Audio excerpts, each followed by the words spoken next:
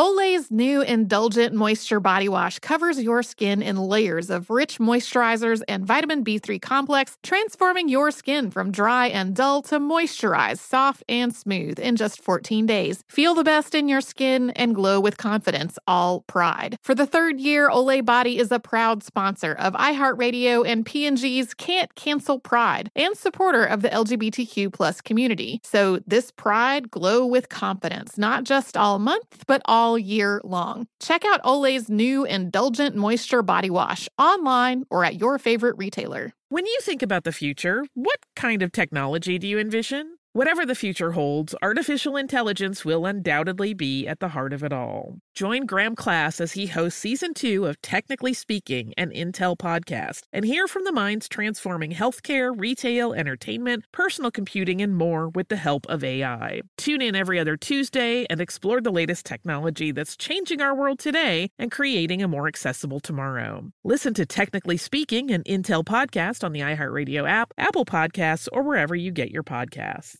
There are moments in life that are so special that you have to capture them and save them forever. They are one of those once-in-a-lifetime events, like your baby's first steps, the first time you bring your family pet home, or your daughter's first dance performance. With iPhone 15 Pro, more storage means you don't have to delete anything that can become a lasting memory one day. And it's important to be able to share these moments with family members who weren't there to see them in person. Store more, share more. Connect with iPhone 15 Pro on AT&T. Get iPhone 15 Pro on AT&T and get an iPad and Apple Watch for 99 cents per month each. AT&T. Connecting changes everything. Limited time offer. Requires 0% APR 36-month agreement on each. Well-qualified customers. Other terms and restrictions apply. See att.com/iPhone for details. Happy Pride from Tomboy X. Celebrating pride and the queer community all year. Queer founded, queer run, and the makers of the original boxer briefs for women, creating sustainable size and gender inclusive underwear, swimwear, and loungewear for all bodies so you feel comfortable in your own skin. Tomboy X just dropped their Pride 24 collection. Obsessively fit tested for all day comfort in sizes 3 extra small through 6X. Visit tomboyx.com. Welcome to Stuff You Missed in History Class from HowStuffWorks.com.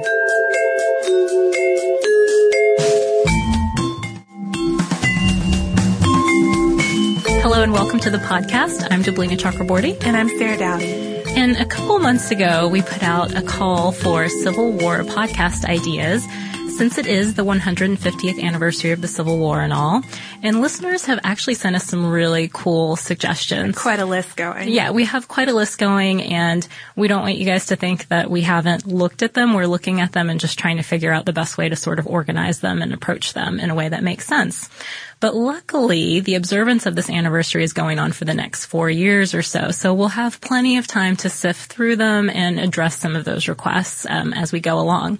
In the meantime, though, we wanted to go ahead and take a look at some interesting characters who participated in a side of the Civil War that we are particularly fascinated by, and that's espionage. Who isn't fascinated by espionage? Yeah, it was actually something of an evolving art during the Civil War, but it became invaluable for political and military strategy at the time. Yeah, at the time, though, espionage wasn't something that was taught at military academies like West Point. I mean, obviously, if it was evolving. So spying was mostly left up to civilians, like this episode's subject, Alan Pinkerton. And he essentially organized the first Union espionage. So he's a really interesting character in that sense. But his work around this time was essentially the foundation for the U.S. Secret Service as well. So he's got a dual role going already. And if you haven't heard of him because of his connections to the Civil War, you might have heard of his work as a private detective. Some people call him the world's first private eye. That's probably a bit of an exaggeration, but there were definitely private detectives before. Still, though, Pinkerton did have a unique style. He certainly helped develop the art of being a private eye. He did, and he also founded the country's first national detective agency, Pinkerton's National Detective Agency, which became quite successful and famous, and its organizational structure was actually used as a model for the Federal Bureau of Investigation, the FBI. So several of the agency's assignments, catching outlaws of the Wild West and some strike-breaking cases as well, would make great podcast topics. But here, for time's sake, we're just going to focus on his involvement with the war. But first, how did he become a spy in the first place? He literally stumbled into it, as we're going to find out. So we have one version of Pinkerton's early years that's generally accepted, even though not everyone goes along with that. For instance, Bruce Drury, who edited an anthology of Pinkerton's autobiographical writings, said, quote, Pinkerton conflated stories and contradicted himself all the time. So makes him an interesting guy, but it also makes it sort of tough to trust him. Yeah, that's true. And so some of these details might be embellished, but here are some of the basics that most sources accept as fact. Pinkerton was born in Glasgow, Scotland on August 25th, 1819. His father was a police sergeant who died when Alan was young, leaving the family in a pretty bad position money-wise. So Alan was apprenticed to a cooper or a barrel maker by age 15, and that's how he made a living.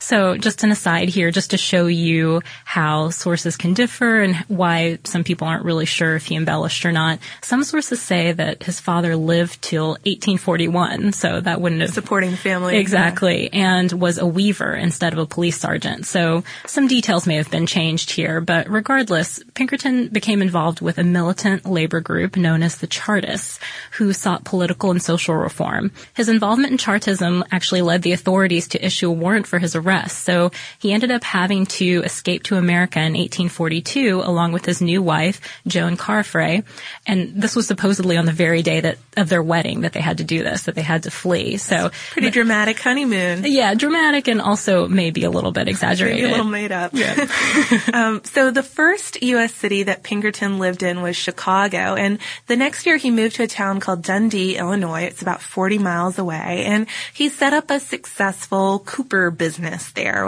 a shop. And one day in around 1846, 1847, he was out chopping wood on a deserted island on a nearby river. So obviously, if you're making barrels, you need wood to make them with, and some people said that Pinkerton was thrifty and he didn't want to pay for wood for barrel staves, so he went and chopped it down himself. But regardless, he's out on this island, and while he's there, he discovered a gang of counterfeiters, and they didn't see him, so he went back to town and he got the sheriff. The sheriff was able to catch the gang red-handed, and after that, the sheriff offered him a job. Pretty good discovery, I guess. Yeah, he was offered the position of deputy sheriff of Kane County. So it was sort of a side gig for him. He still had his cooper business, although after a few more successful cases, he was able to sell that business and move to Chicago to pursue a career as a full-time private detective. Sounds like a movie beginning, right? It really does. But initially, most of Pinkerton's clients were government agencies. So it's not like maybe he was not just quite as glamorous as you're thinking. Right. For example, one of his clients was the U.S. Treasury Department. They hired him to find other counterfeiter gangs. They figured, hey, he's good at this. Let's put him on the case. The U.S. Post Office also had him looking into mail theft, and the sheriff of Cook County enlisted his help in some of his toughest cases. So he eventually also appointed him deputy sheriff of Cook County. He still did private work on the side as well, too, though. Yeah, so he's got a lot of different gigs going on. But by 1855, Pinkerton left the police force to start the Northwest Police Agency, which was a private detective agency that was really the first of its kind. It had a sign with a wide open eye on it that became its symbol, so a real private eye kind of deal. Yeah, and you can Google that symbol. I mean, you can look it up and see it, and you'll probably be like, oh, yeah, I've seen that before. Definitely. And I mean, the company slogan, too, you've probably heard that. It's "We never sleep."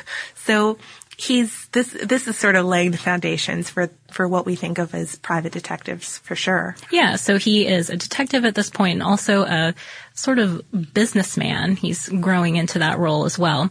And at first it was just Pinkerton and about 3 to 5 other employees, and they were specialized in railway theft cases in Illinois specifically.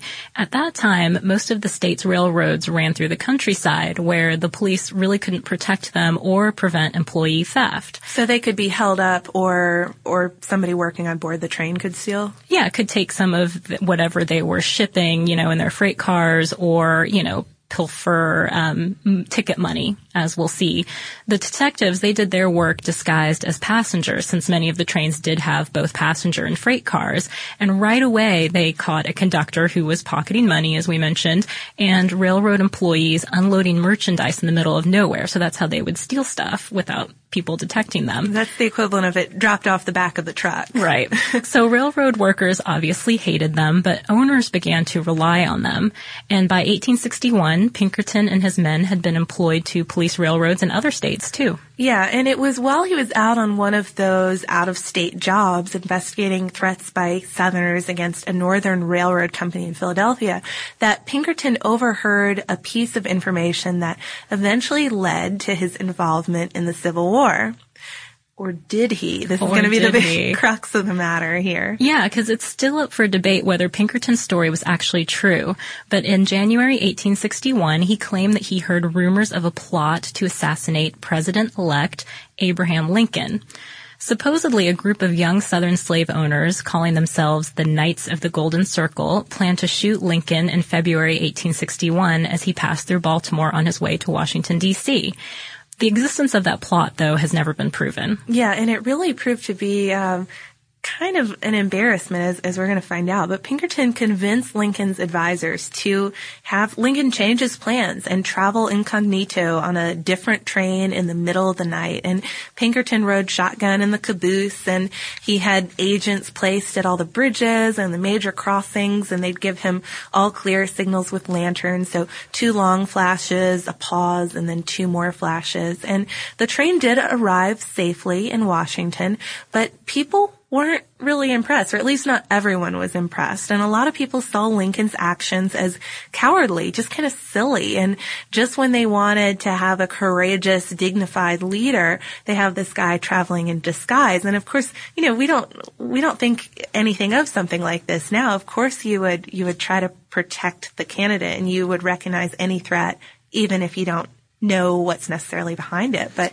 not at this time. Yeah, people made fun of him, and it's unclear whether I don't know if he was actually traveling in disguise, but newspapers reported that he was, because he showed up in a soft wool hat instead of a stovepipe when he got off at Washington, got off the train. And so when people saw this, they spread the story that he was wearing a Scotch cap and a plaid shawl.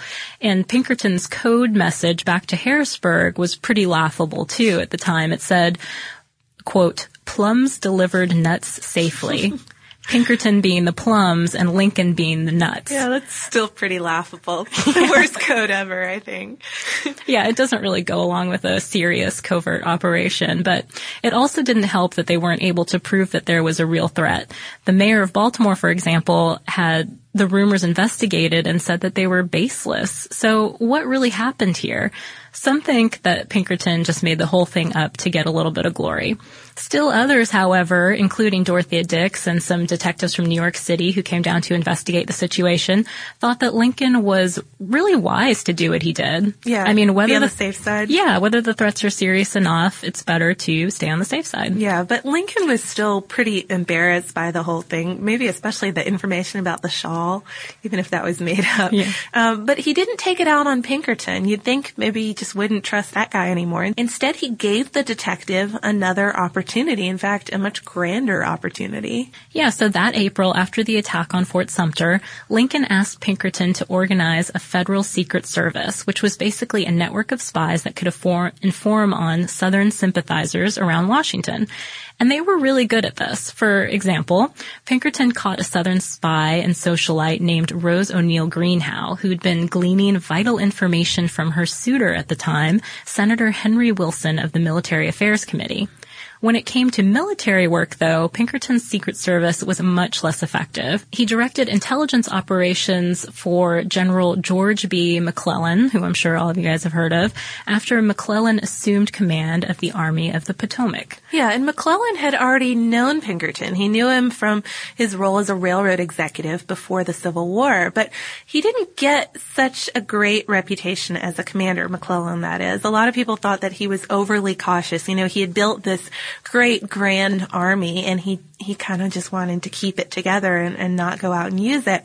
He was also judged for always seeming to be running away from the enemy instead of running toward them and engaging them. Yeah, he seemed anxious. I mean, others who commented thought that he almost was looking for any reason not to confront the enemy, and it seems like Pinkerton kind of gave it to him, so it probably wasn't entirely his fault. He had asked for these reports from Pinkerton's Secret Service so that McClellan would know the size of the approaching Confederate armies. And according to an article by Lloyd Lewis in the Journal of the Illinois State Historical Society, the statements Pinkerton turned in usually overestimated the enemy's strength by about 100%.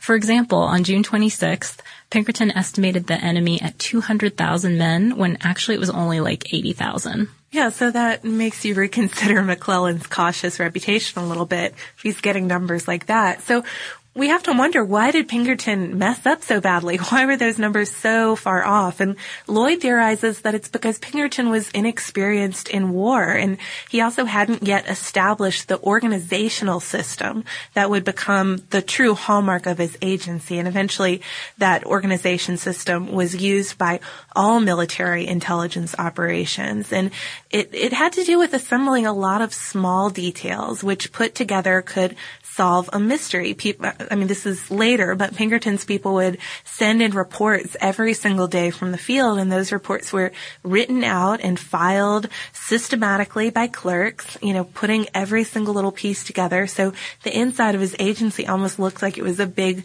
mail order house stacked high with all of these papers and all of this filing going on. But he wasn't to that point during the time he was working for McClellan. Yeah, well, either that or he just didn't apply this method to his work in the war. We're not sure, but either way, Lincoln dismissed McClellan in 1862 and Pinkerton was replaced. He did a few things for the government during the war after that, but it was more about catching profiteers, that sort of work.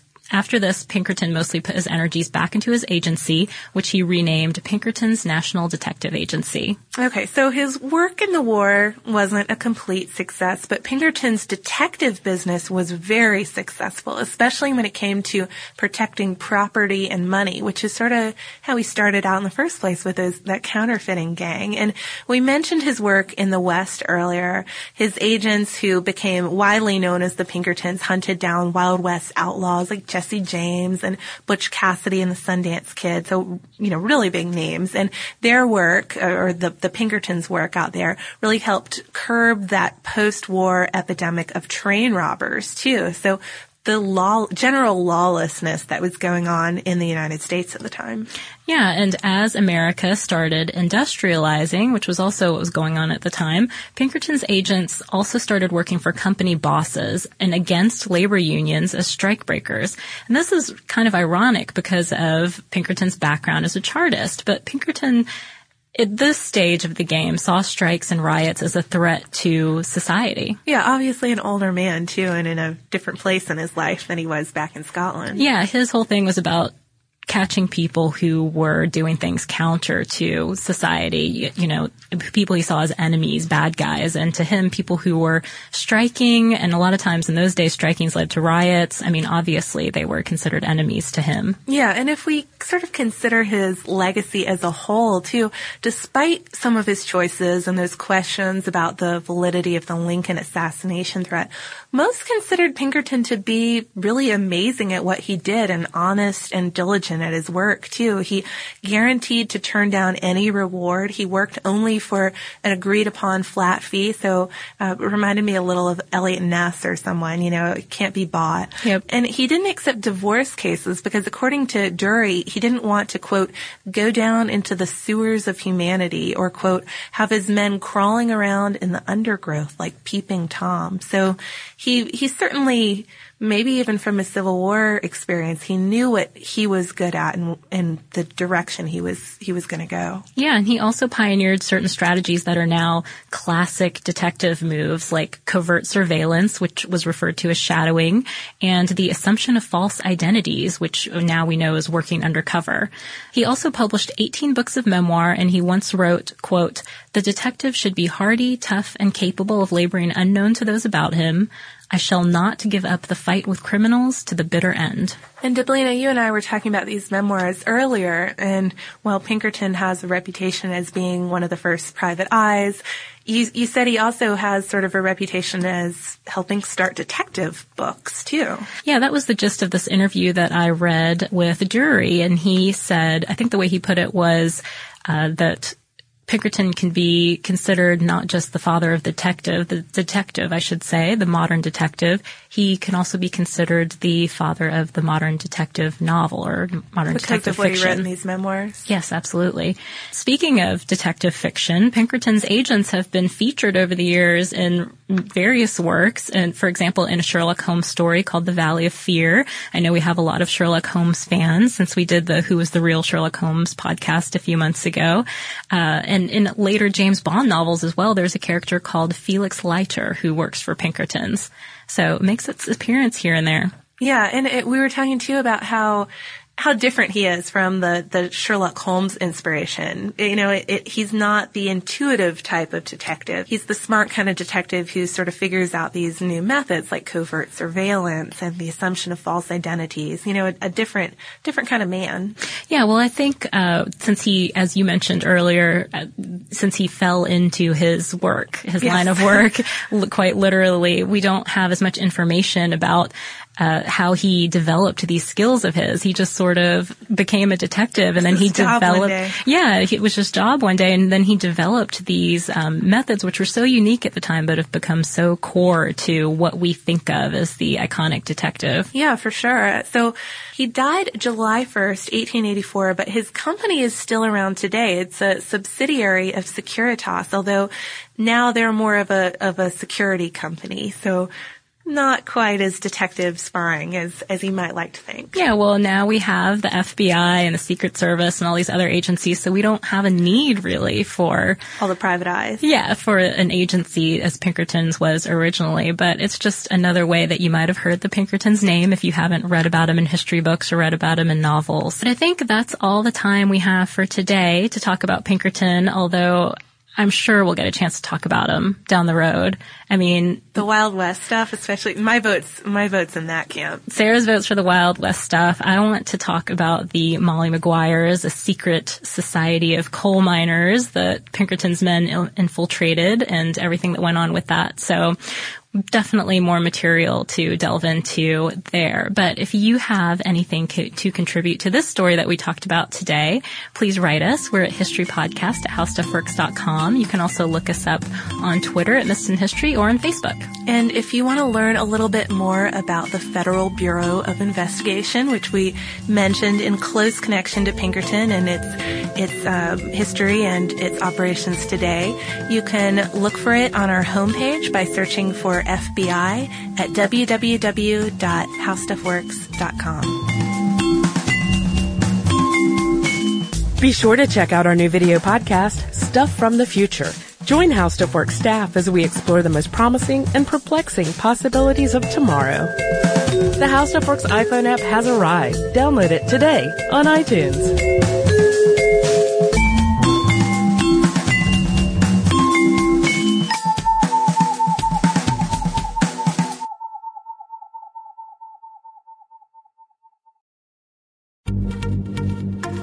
Happy Pride from Tomboy X, celebrating pride and the queer community all year. Queer founded, queer run, and the makers of the original boxer briefs for women, creating sustainable size and gender inclusive underwear, swimwear, and loungewear for all bodies so you feel comfortable in your own skin. Tomboy X just dropped their Pride 24 collection. Obsessively fit tested for all day comfort in sizes 3 extra small through 6X. Visit tomboyx.com. Thinking of popping the question? Diamonds Direct has an offer you can't miss. This month only, buy a natural diamond engagement ring of 1 carat plus and receive a free natural 1 carat diamond tennis bracelet valued at $2,000. Imagine giving her the ring of her dreams and her wedding gift all at once. No one provides education, selection, and value like Diamonds Direct. Your chance to get a free tennis bracelet from your friends at Diamonds Direct won't last long. Details at diamondsdirect.com. Hello, iHeart listener. We have a confession to make. both iHeart and this commercial you're listening to right now would probably sound a heck of a lot better on the new Roku Pro Series TV. It's got side-firing speakers that fill your room with sound, Dolby Atmos audio that puts you right in the middle of the entertainment, and the ability to pair seamlessly with your home theater sound systems that already have surround sound and booming bass. If all that sounds too good to be true, it'll sound even better on the new Roku Pro Series. Your hearing isn't better, your TV is. Managing your diabetes just got easier. The powerful new Dexcom G7 lets you see your glucose numbers on your compatible watch and phone without finger sticks. And because Dexcom G7 is the most accurate CGM system, you can be confident in your food, exercise, and medication decisions. And all those decisions can lead to big results, like more time in range and lower A1C. Get started at Dexcom.com. Dexcom data on file 2023. If your glucose alerts and readings from the G7 do not match symptoms or expectations, use a blood glucose meter to make diabetes treatment decisions. For a list of compatible devices, visit Dexcom.com/compatibility.